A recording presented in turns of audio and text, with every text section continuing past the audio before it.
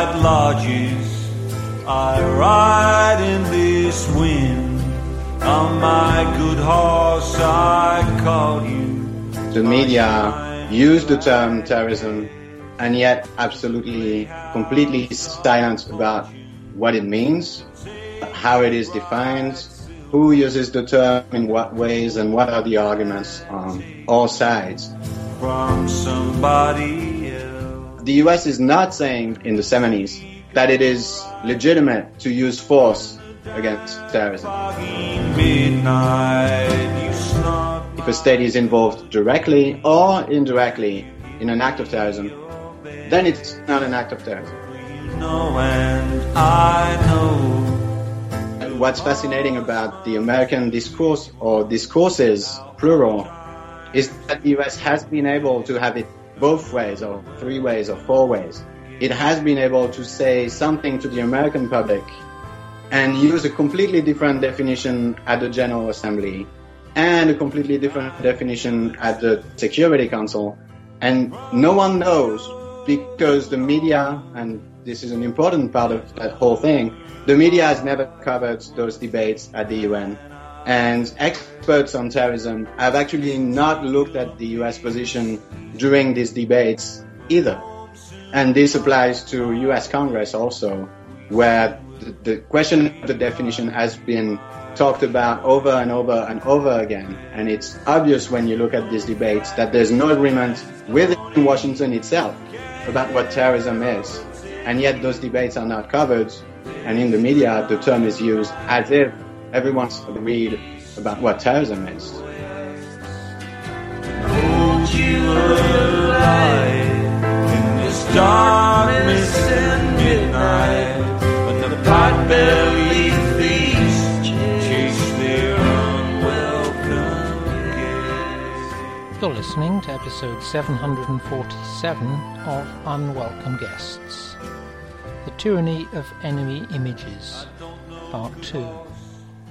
I'm Robin Upton. Now this week we're picking up with the idea of Marshall Rosenberg's that expression of one's feelings and needs is a good basis for communication, and projection of one's judgments, particularly negative judgments about other people, is not a good basis for communication, not one which facilitates empathy and understanding. In other words, we're talking about enemy images. Now, we've just heard a set of remarks from Professor Reni Broulin, who has extensively researched the use of the word terrorism, how the position has shifted, as we've heard, in the 1970s.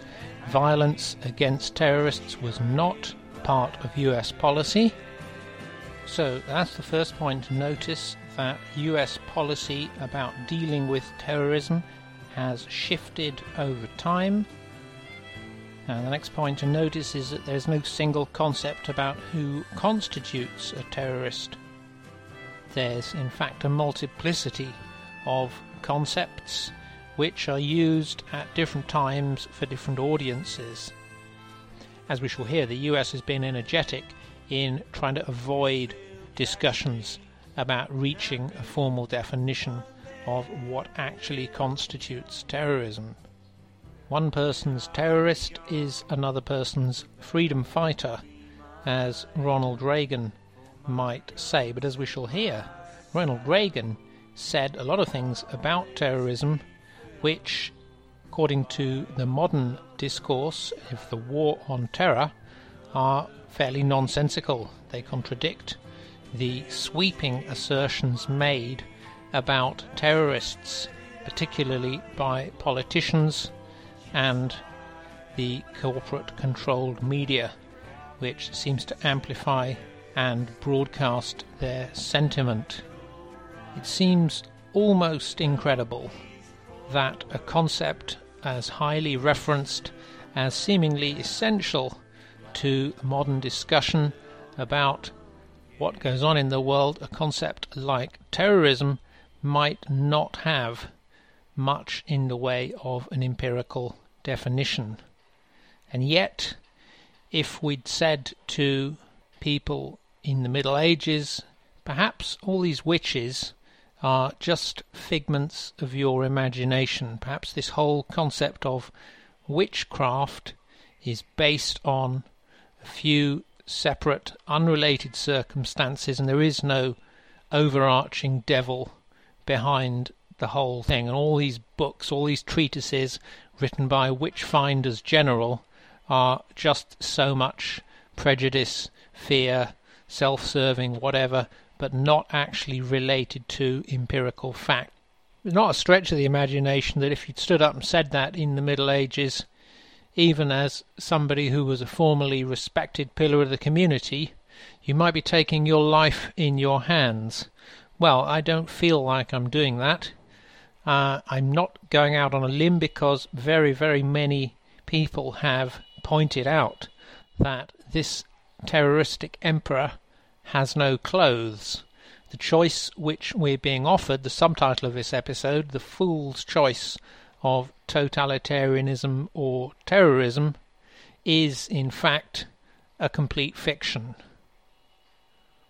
Not that there aren't bombs that go off, not that people aren't killed, but I believe more and more people are becoming clear that the choice of hand over all your information to an unelected and effectively unaccountable set of authorities or face violent and bloody death at the hands of terrorists unknown is a fake one. We've looked in the past at Operation Gladio, how much of the terrorism during the Cold War blamed on the Soviet Union, that hotbed of terrorist financing, and that was back in the days when if a government did something, it could be classified as terrorism.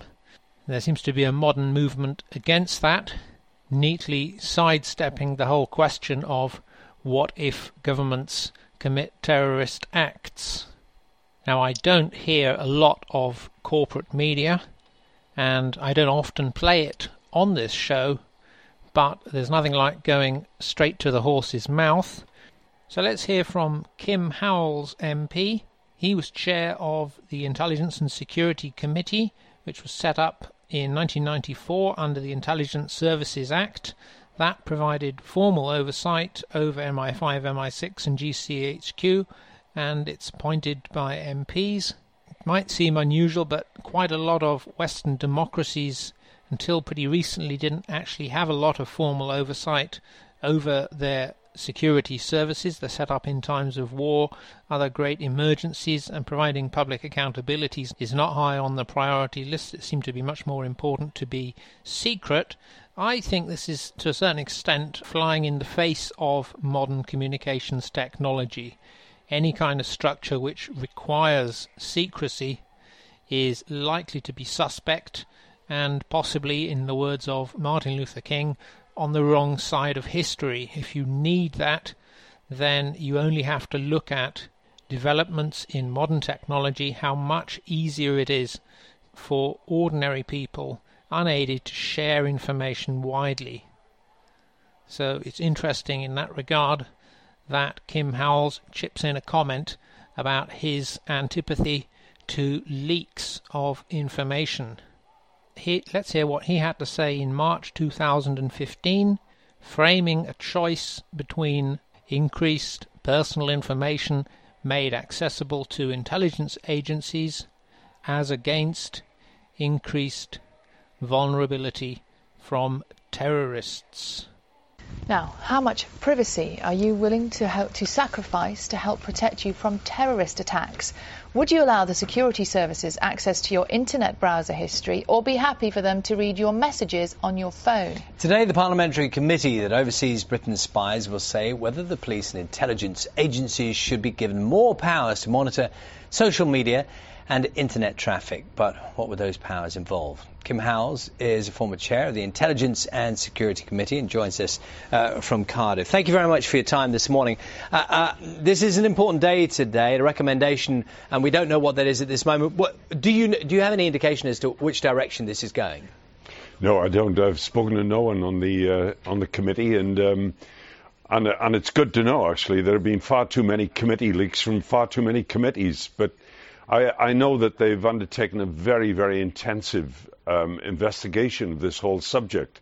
They've talked to everyone they wanted to talk to, and I hope very much that that now we'll have a proper debate about this, because, of course, it's extremely important that the terrorists, if you like, are not given an even break, in my opinion. They shouldn't be allowed to communicate in ways which are closed to the intelligence services, because that will result in deaths and mutilations, not just in this country, but around the world. Well, always discussions around these issues, particularly to do with terrorists and what these agencies are doing, obviously are difficult, because some of this information has to be held back. But what evidence is there, clear evidence that people can understand, that shows that the agencies need more access to stop terrorist attacks? And recently it's been to do with people travelling, for example, to Syria. But what is the evidence that they need more powers? Well, the evidence is that they haven't been successful enough. They've been tremendously successful in stopping major plots since the July 2005 bombings in this country, when, remember, 52 people were murdered on the London transport system. They've been tremendously successful at stopping attacks, but they've only got to be unsuccessful once. And that means that they have to have access to as much intelligence as possible. Now, it's quite clear that there's another issue as well, running at the same time as this one, and that's to do with do the intelligence and security agencies have enough assets? Do they have enough money? Because if there are thousands of terrorists and terrorist sympathizers out there, how on earth do they keep an eye on them all? And this is a huge subject for debate in this country. We don't want to turn the country into some kind of version of the old East Germany, with the Stasi looking at everyone. But on the other hand, the intelligence agencies are going to get it right in the neck if they miss an attack that kills people in this country, which, if they'd had greater assets, more money perhaps, they'd have been able to prevent. Yes, the point you raised, though, is the one that a lot of people watching this and listening to you will be thinking, is that, yes, we're all on that side of the debate about what to do about terrorism. We want more done. But at the same time, that doesn't mean you want to think that everything you ever do can be accessed at the push of a button by someone in a monitoring centre somewhere. That is a scary proposition for people.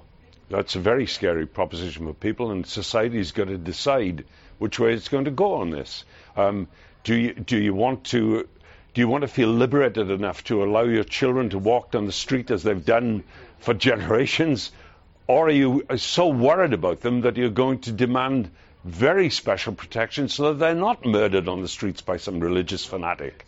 And that's something society's got to decide on. But it seems to me where the real madness lies is in the notion that there may be encrypted systems, there may be new forms of communication which terrorists can use, but the security and intelligence services can't use. This seems crazy. It's as if we're saying, well, we're only going to allow intelligence services to use technology to a certain point, but if terrorists go beyond that point, well, I'm afraid there's nothing we can do about it. And that's a debate we've got to have, I'm afraid. OK. Mr. Howes, thank you very much for your time this morning. Kim Howes, former MP and ex-chair of the Intelligence and Security Committee. That report will be out a little later today. Now, that might strike you as an extreme example. I chose it because it was a clear one. I couldn't really say whether it's typical or not. I'm not a heavy consumer of corporate media. I think it's pretty standard that official stories do not explicitly discriminate against the Muslim faith. That may be coming, looking at people like Trump, but I think it's much more common to have the idea of a Muslim fanatic as the subtext. And he's not also saying that terrorists are necessarily people of extreme religious persuasions.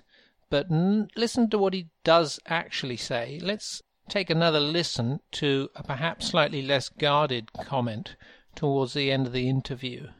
Are you so worried about them that you're going to demand very special protection so that they're not murdered on the streets by some religious fanatic? And that's something society's got to decide on. So, according to Kim Howells, society has to decide whether to demand very special protection so that we're not risking being murdered on the streets by a religious fanatic.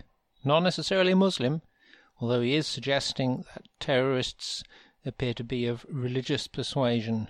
And it's a long time since I heard about a fundamentalist atheist or a Jewish or a Buddhist extremist. So that is a way of clarifying the enemy image of the Muslim without actually using the M word. Now, short though it is, that clip does highlight the fool's choice of totalitarianism or terrorism, which is the starting point for our exploration of these enemy images. In the context of that discussion, he is suggesting extra special protection is needed to keep us safe from terrorism. Who doesn't want to be safe? And he's suggesting that extra special protection will be granted, or can be granted, only if the security services are allowed unfettered access to people's consumption of information, say a whole list of people's browsing history and web page downloads.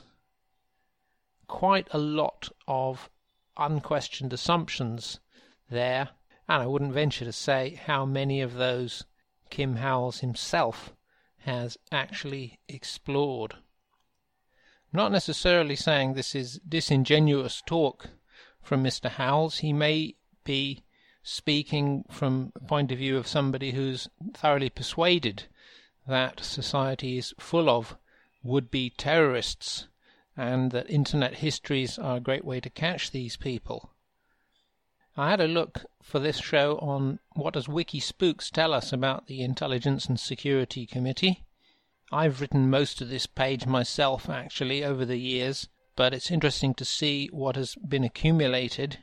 Apparently it's an anomalous statutory committee rather than a usual parliamentary select committee, and an attempt in July 2008 to bring it under the administration of Parliament was unsuccessful.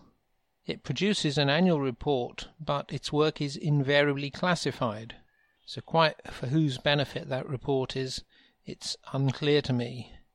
Kim Howells' predecessor, Margaret Beckett, on the chair of the committee, attended a group Le Cercle, which is connected with terrorism and arms dealing, as we've heard in episode 713, and his successor, Malcolm Rifkind, resigned following the Cash for Access scandal.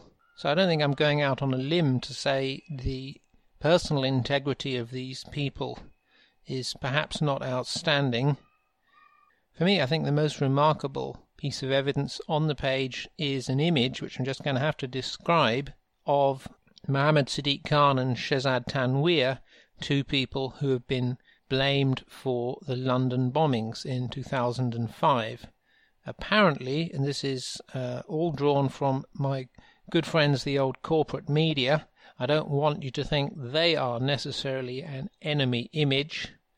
I'm doing what I can to try to complement them, but I haven't got any special knowledge. I'm not involved personally in these events. I'm compiling and processing information on the internet, a lot of which has been put there by corporate media, by probably well-intentioned journalists. I'm recalling John Pilger's assessment of professional journalism as a well-engineered machine to try to ensure a uniformity of perspective, the official, the government perspective. And yet I've got the picture about the Intelligence and Security Committee of Parliament. There's a picture of the 7/7 bombers, and apparently MI5 had a colour photo of these two men, and according to a report from The Guardian in 2011, in order to try and identify this, rather than just sending an email copy of the picture to somebody, can you identify these people? It processed it. Firstly, it removed the colour. So you have a colour image and you move it into black and white, and then you cut and paste. Literally, it looks like they've done it with a pair of scissors. They cut and they also reduce the quality. So why would you reduce the quality and hand a pathetic copy of an image rather than the original image, if you actually genuinely wanted somebody's help to identify the men in the image? Far from clear to me. As The Guardian noted in 2011, the committee appears not to have been aware of the original, very clear colour photograph of both men. So this doesn't seem to me to be too much to believe that there is a committee which thinks it's in charge of the intelligence services, but yet which doesn't receive full operational details for reasons of national security. The intelligence agencies have their own reasons. It's told by smiling establishment figures, well, look, I'm in charge of this service and I'm telling you this is all you need to know. It might just be there to rubber stamp a predetermined conclusion. Now, if it is a facade, if it's a front, then why not seek out people who are lacking the ability to perceive that themselves?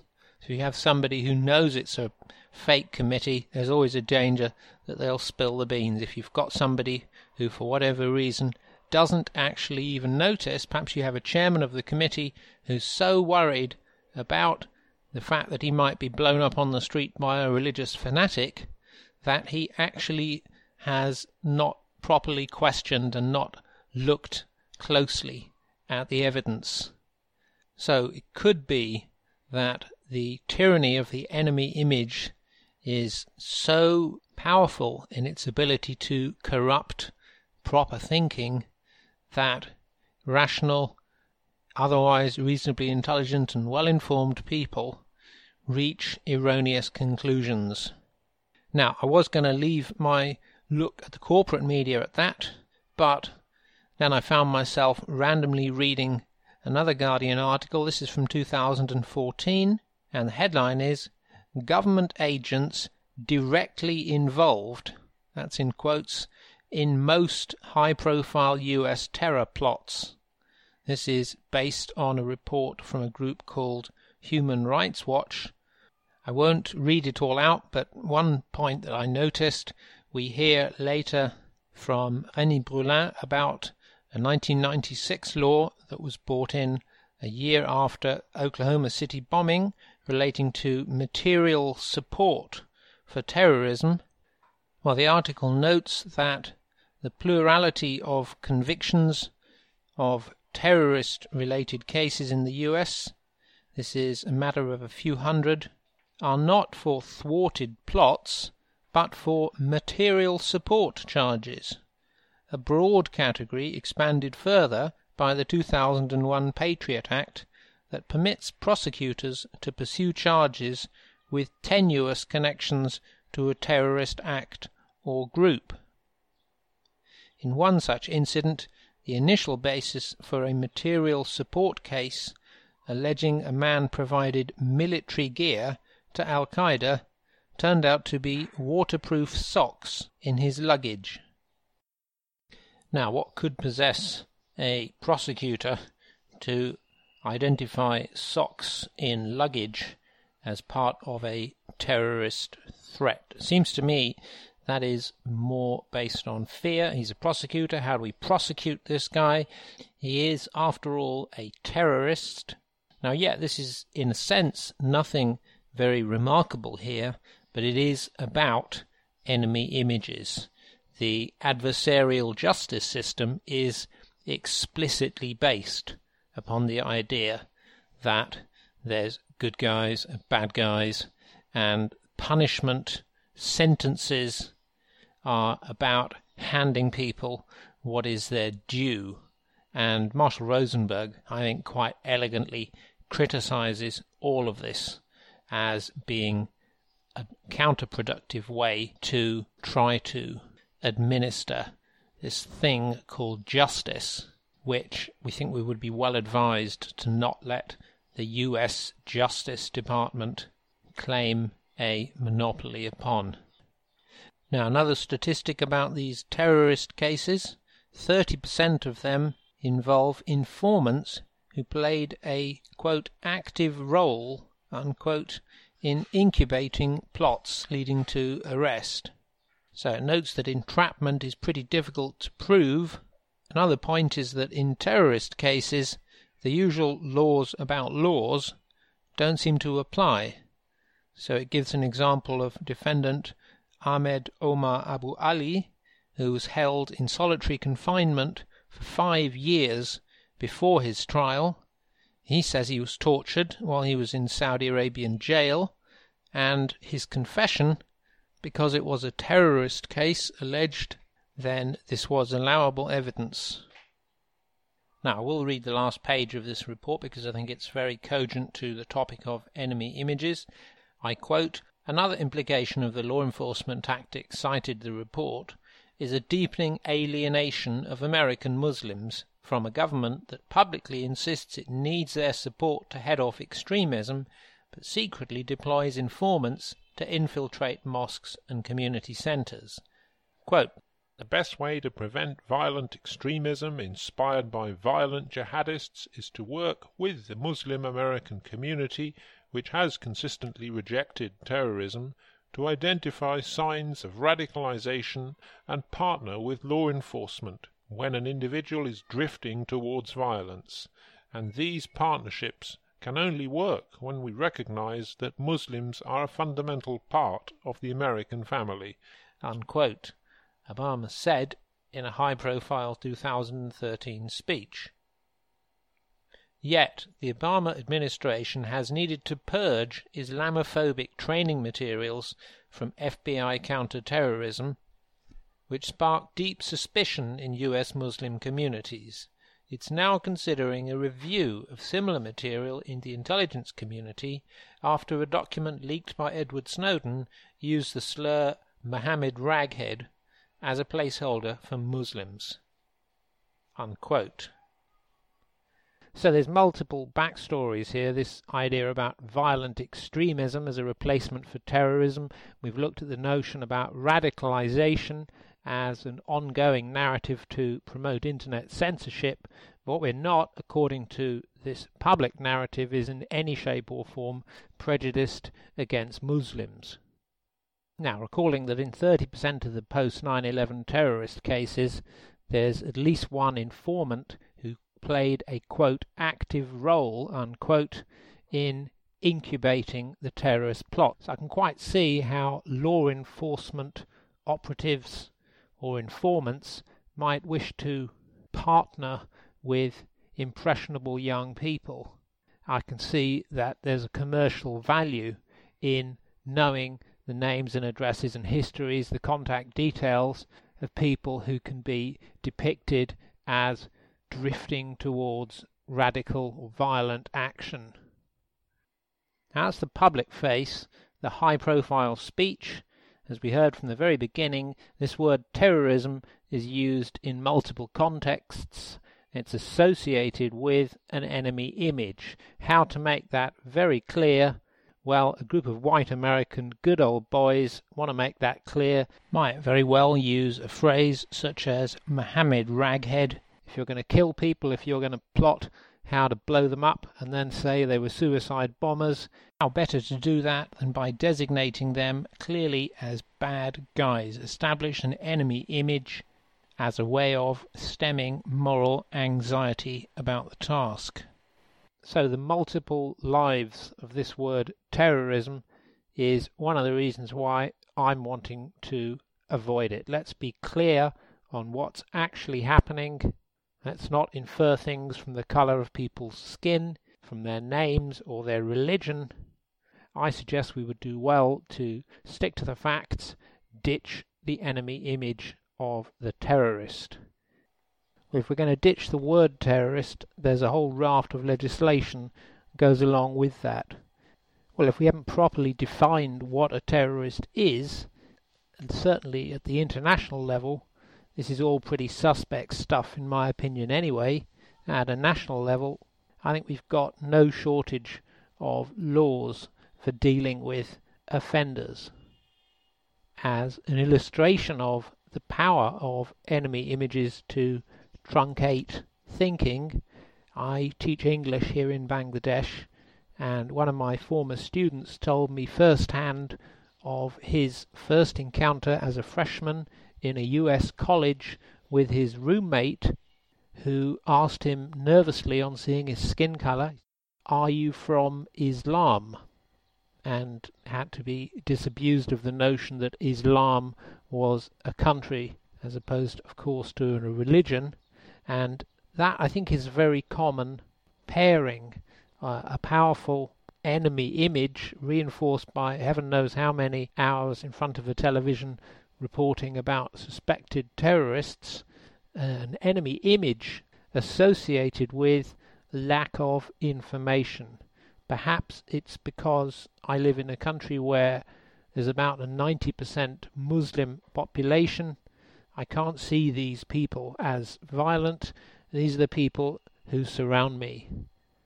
I could drift off to talking about money and how our economic system poses that the world is made up of people who are inimical to one another, surrounded by enemies in competition.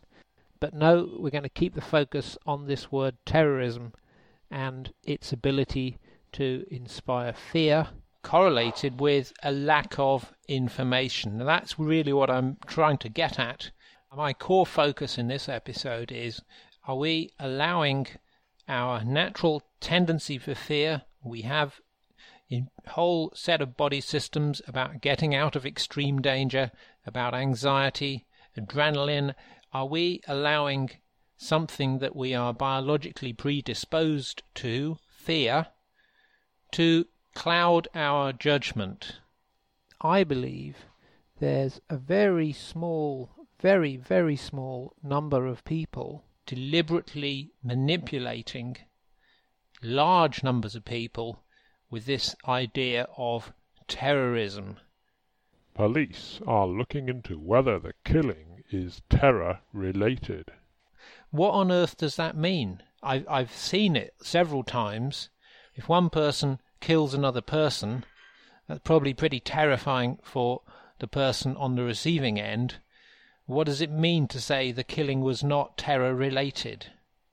I think these are perhaps not for regular unwelcome guest listeners, but for a lot of people, points where it's worth stopping to think, and where this is such a part of everyday corporate media discourse that the fact that it seems to lack any kind of clear empirical meaning, what's this actually talking about, may be obscured. Now, that's at least enough from me. Let's hear Professor Reni Broulin sharing details of his research into the use of the word terrorism. Now, I've done what I can with this interview. It was over Skype, and Reni Broulin is not a native speaker. There are occasions where his accent I found quite difficult to follow, but I've edited it. The original, of course, I shall link to from this show's webpage, unwelcomeguest.net/747. Many thanks to Palestine Studies TV for this interview and publishing it on YouTube. It was recorded in 2012. I'll be talking to Reni Broulin, a research fellow at New York University, about the concept of terrorism and its use in the Israeli-Palestinian context. Reni, thank you very much for being with us today. Thank you for having me. Now, with the current military escalation against the Gaza Strip, there's been a lot of talk in the mainstream media about terrorism. Has that conversation been reflective of the way the Israeli-Palestinian conflict is usually handled? Yeah, the short answer would be yes, I think. I want to note, however, that there might be some improvement or change in how the mainstream media is starting to cover the conflict. One possible case in point could be the program Après Ace that took place, was aired on Sunday morning on MSNBC, where for probably one of the very first times you had several Palestinian voices actually on the set, and so giving a different perspective on conflicts. So I felt like this was new. However, I'm not sure that this can be said about the way in which the media has covered the issue of terrorism itself. This still remains to me the one point about the conflict about which the media use the term terrorism and yet absolutely, completely silent about what it means, how it is defined, who uses the term in what ways, and what are the arguments, all sides. I think there was something interesting that happened. The Prime Minister of Turkey, Erdogan, actually called Israel a terrorist state. It was reported in the media, and something that was interesting is how Matthew Lee from AP actually asked a spokesperson for the Obama administration to respond and to probably condemn Erdogan. And so there was this interesting exchange where at the end the spokesperson actually said that, of course, the US disagreed and thought it was not helpful. At the same time, Senator McCain and Senator Graham, Republicans both, issued a statement also saying that they regretted what the Turkish Prime Minister said. And I have the statement in front of me, and they start by saying, "We regret that the Prime Minister of Turkey referred to Israel today as a terrorist state, quote unquote. Israel has the same sovereign right as every country to defend itself, and no government could be expected to remain passive under the daily barrage of rockets, etc." And then they add, "This challenge should be familiar to Turkey, which has been a victim of terrorism itself." To me, this response is interesting because they don't really say anything about whether Israel is a terrorist state there. Or rather, if this is what they're saying, their argument is basically that you cannot be involved in terrorism if what you're doing is defending yourself against terrorism. Which, of course, as an argument makes no sense. It is an argument that basically confuses two issues. The issues, if we talk in international law terms or in just war theory terms, you have two concepts, right? You have jus ad bellum, the right to go to war, and jus in bello, the rights when you're fighting, when you're in war. Michael Walzer, author of Just and Unjust Wars, professor, talks about it as one is an adjective, you fight a just war, and one is an adverb, you fight justly. And the two are completely separate. What McCain and Graham here are saying is confusing the two because it's obvious. Talk about war, for example, both sides can be committing war crimes. Both can be fighting unjustly, the adverb. And so in the case of terrorism, it is also obvious, or it should be, that both sides can be terrorists using terrorism. And it, of course, makes no sense to say I'm not a terrorist because I'm fighting against the terrorists. It's obvious because the other side can say that. And of course, historically, the other side has said that. Arab states or the Palestinians, many others, the ANC fighting South Africa, they've all said at some point that they're not terrorists because they're fighting the terrorists. And obviously, when they use that argument, it's an argument that we reject, and we're right to reject it. So the answer here given by McCain and Graham really makes little sense, but what's more important probably is that this is where the debate on the issue stops. It's further than that. And in the media, this was the end of it. Because it's taken as obvious that it's a crazy idea to think of Israel as using terrorism. Well, let's focus a little bit on the U.S. for a while. Can you speak about how historically the U.S. government has used the term terrorism, specifically in this Israeli-Palestinian context? So here I think something that's important is to, when we're talking about the U.S. government, is to sort of separate in branches. Something that I've done a lot of research about is trying to figure out when the discourse on terrorism, or when the word terrorism starts being used in presidential discourse, right? And it's easy to do now, today, something that was not the case maybe 10 years ago, because we have those databases online, and so we can look for this. And what you find is that actually, up until Reagan, or simplify, the word terrorism is basically not used by American presidents, right? Carter uses it a lot during the last year and a half of his term, but it's only about the hostage crisis in Iran. In that sense, there is no discourse on terrorism, as in terrorism itself is not presented or framed as a threat. It's only about Iran and that act of terrorism. If you go back, I go in more detail about this in an interview that I did with Greenwald on Salon a couple of years ago.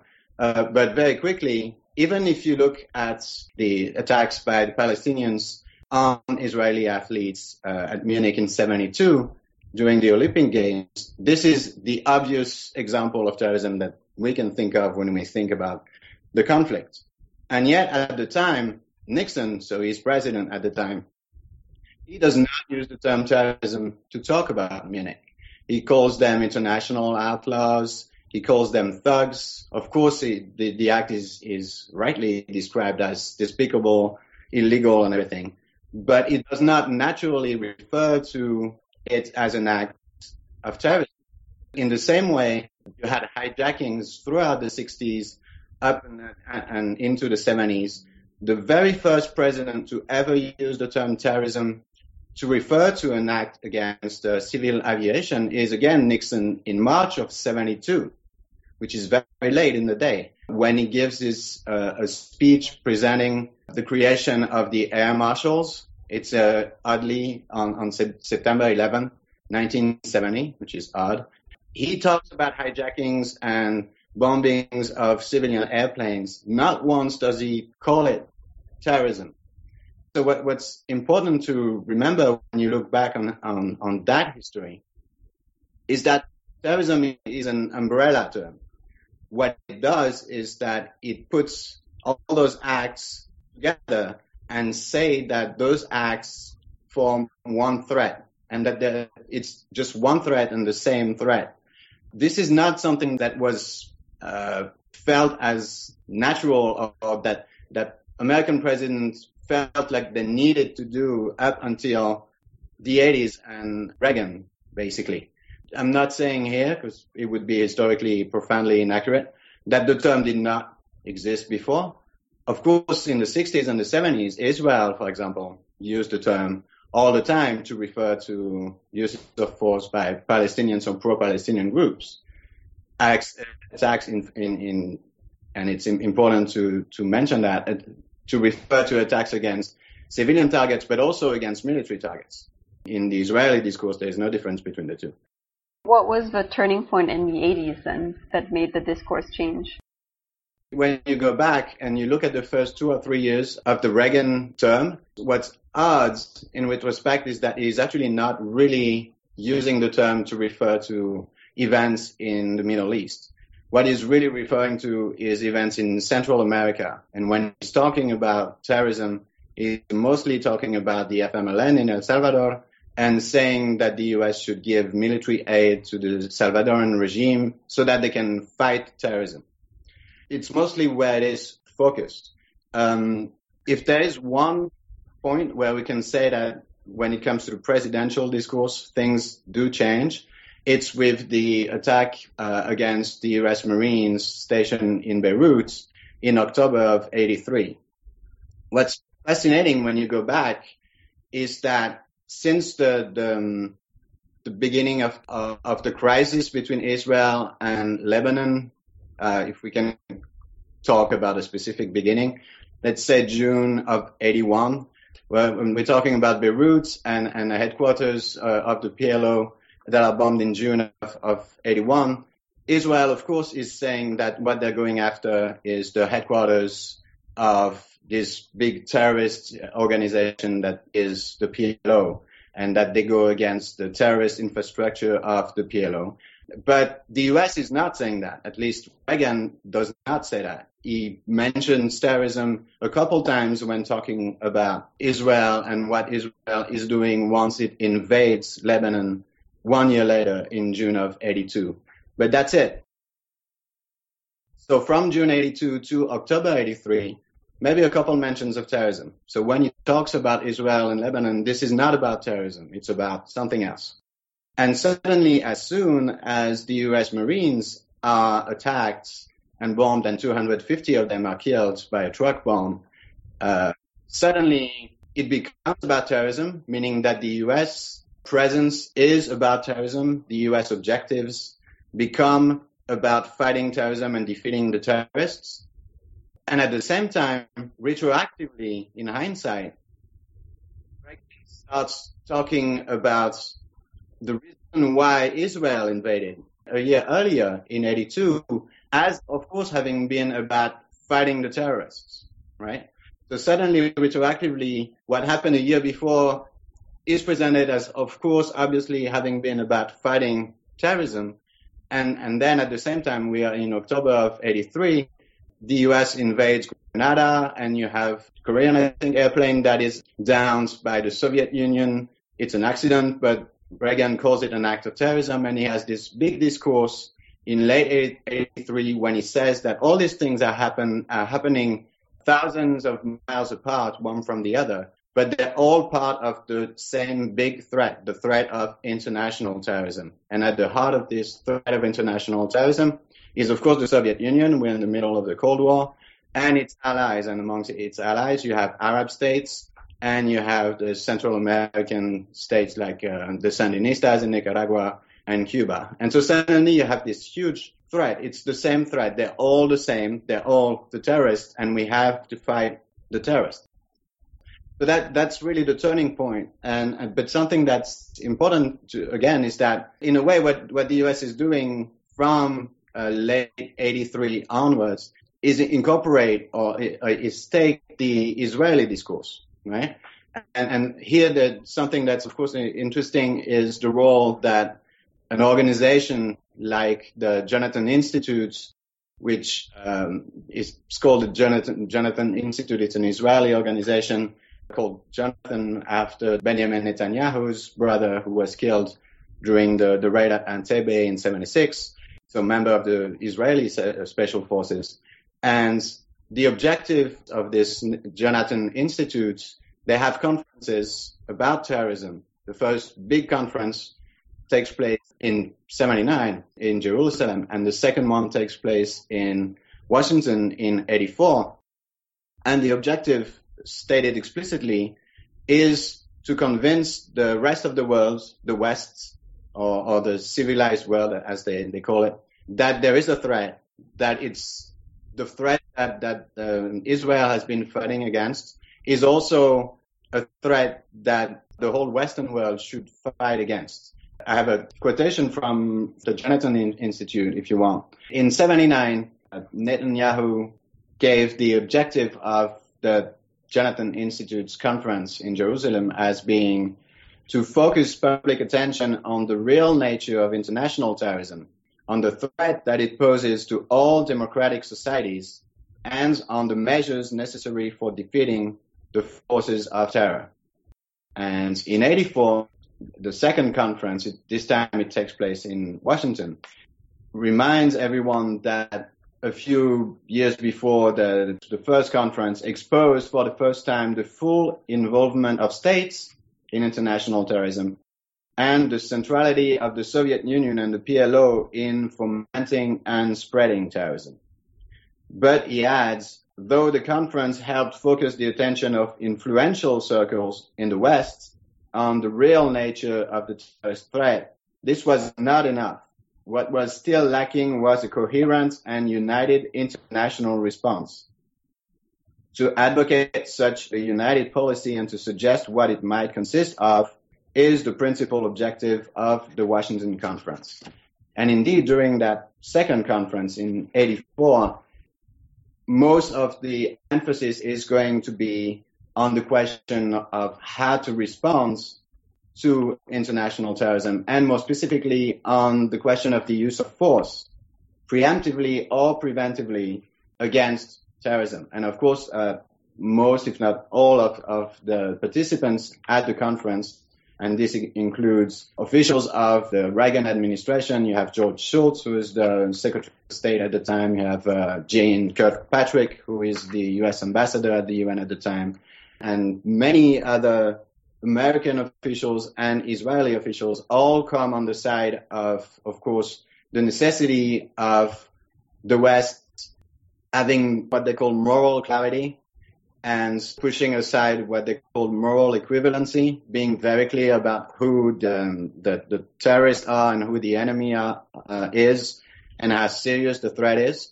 And they all come on the side of the use of force against international terrorism. And some of them, in fact, explicitly give the invasion of Lebanon as the example that the West should follow in fighting international terrorism. This is at the end of the first term during the Reagan administration. At the time, there are internal debates inside the Reagan administration about the morality and the legality of using force against terrorism. This is not something that everyone agrees on. Within the Reagan administration, you have debates broadly explained between, on one side, Shultz and the State Department, on the other side, the DOD and Weinberger. And the DOD is reluctant to actually use force against terrorism. They don't think it's a serious threat, and they're bothered by the morality of it. And Reagan himself, it's unclear where he is on this issue, but there are several quotes where you can really see how far we've gone today when we talk about the use of force against terrorism. Reagan, in November 27th, 84, to give you the background, in late January 81, Reagan is welcoming back the American hostages from Tehran.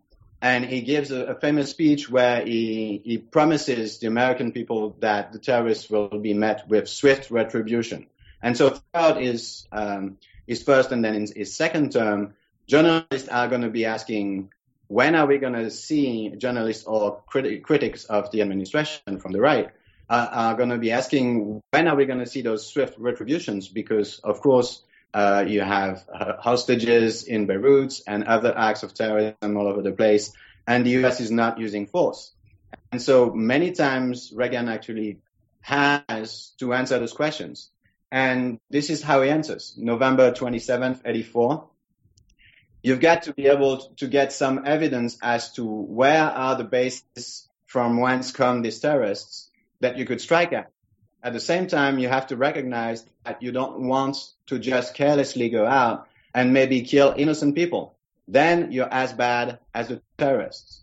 A few weeks later, that's January 14th, 85, right now the terrorists, one of the things that has kept us from retaliation is the difficulty in getting definite information enough as to who they are and where they are, that you do not risk doing the same thing they're doing, killing innocent people in an effort to get at them. Same thing in February, where he clearly says that if you do that, you're a terrorist. Same thing in June, where he again says that if you use force and kill a lot of innocents and it's indiscriminate, you're a terrorist too. And of course, that takes us back to the argument, if you want to call it that, that's put forward by McCain and Graham in their statement. You can use the words of Ronald Reagan to show very clearly that you can be a terrorist when you're fighting the terrorists, if the means that you use are fully indiscriminate. And it's striking to me that to be critical, say, of Israel's actions today in Gaza, you only have to go back to Reagan and quote him. And it's difficult to not reach the conclusion that, at least in some respects, in certain specific cases of certain specific strikes, Israel is using means that Reagan would have called terrorism. And there's the last one that's interesting also on the issue of targeted killings or targeted assassinations. Of course, only 10 years ago, this was not U.S. official policy. You only need to go back to just before 9/11 to find Democrats being extremely critical of the idea of targeted killing when used by Israel and Republicans being critical of it. Up to basically August of 2001, this is something that the US rejects. And this is what Reagan said in January of 86. Senator Metzenbaum said that the US should be thinking seriously about assassinating Muammar Gaddafi. And so Reagan was asked about what he thought, and he said, you don't join them at their level. Terrorism in response to terrorism is not the answer. It is terrorism that is the evil. There is a moral issue involved here, which is a great quote because it reminds us that it is terrorism itself that is the evil, meaning that the only way that a stance against terrorism is morally principled is if we apply it to all sides, which seems pretty obvious, but that makes very clear that a statement such as the one by McCain and Graham doesn't answer any of the big questions. And it shows, of course, how far the terms of the debate have evolved. I would say, actually, yes, language evolves. Yes, politicians exploit events. They react to what happens. But deep politicians are agents of change.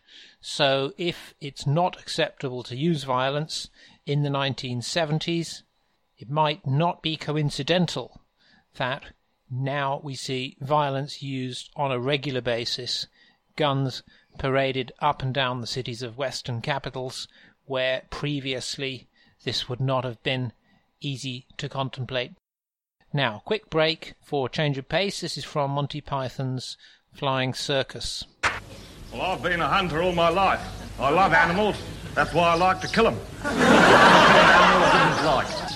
Good day, Roy. Hank and Roy Spim are tough, fearless backwoodsmen who have chosen to live in a violent, unrelenting world of nature's creatures, where only the fittest survive. Today, they are off to hunt mosquitoes. The mosquito's a clever little bastard. You can track him for days and days until you really get to know him like a friend. He knows you're there, and you know he's there. It's a game of wits. You hate him, then you respect him, then you kill him. Suddenly, Hank spots the mosquito they're after.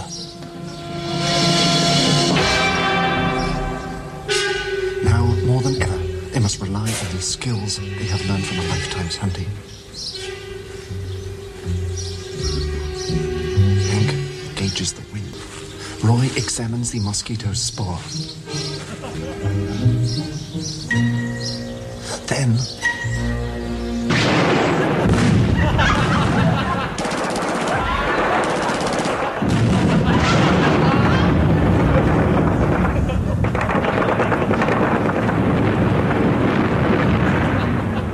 it's a success. The mosquito lies dead. But Roy must make sure. There's nothing more dangerous than a wounded mosquito. But the hunt is not over. With well-practiced skill, Hank skins the mosquito. The wings of a fully grown male mosquito can fetch anything up to 0.8 of a penny in the open market. The long day is over, and it's back to base camp for a night's rest.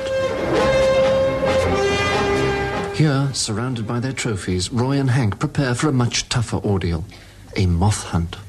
Well, I follow the moth in the helicopter to lure it away from the flowers, and then Roy comes along in the Lockheed Starfighter and attacks it with air-to-air missiles. A lot of people have asked us why we don't use fly spray. Well, where's the sport in that? For Roy, sport is everything. Ever since he lost his left arm battling with an ant, Roy has risked his life in the pursuit of tiny creatures. But it's not all work, and for relaxation, they like nothing more than a day's fishing.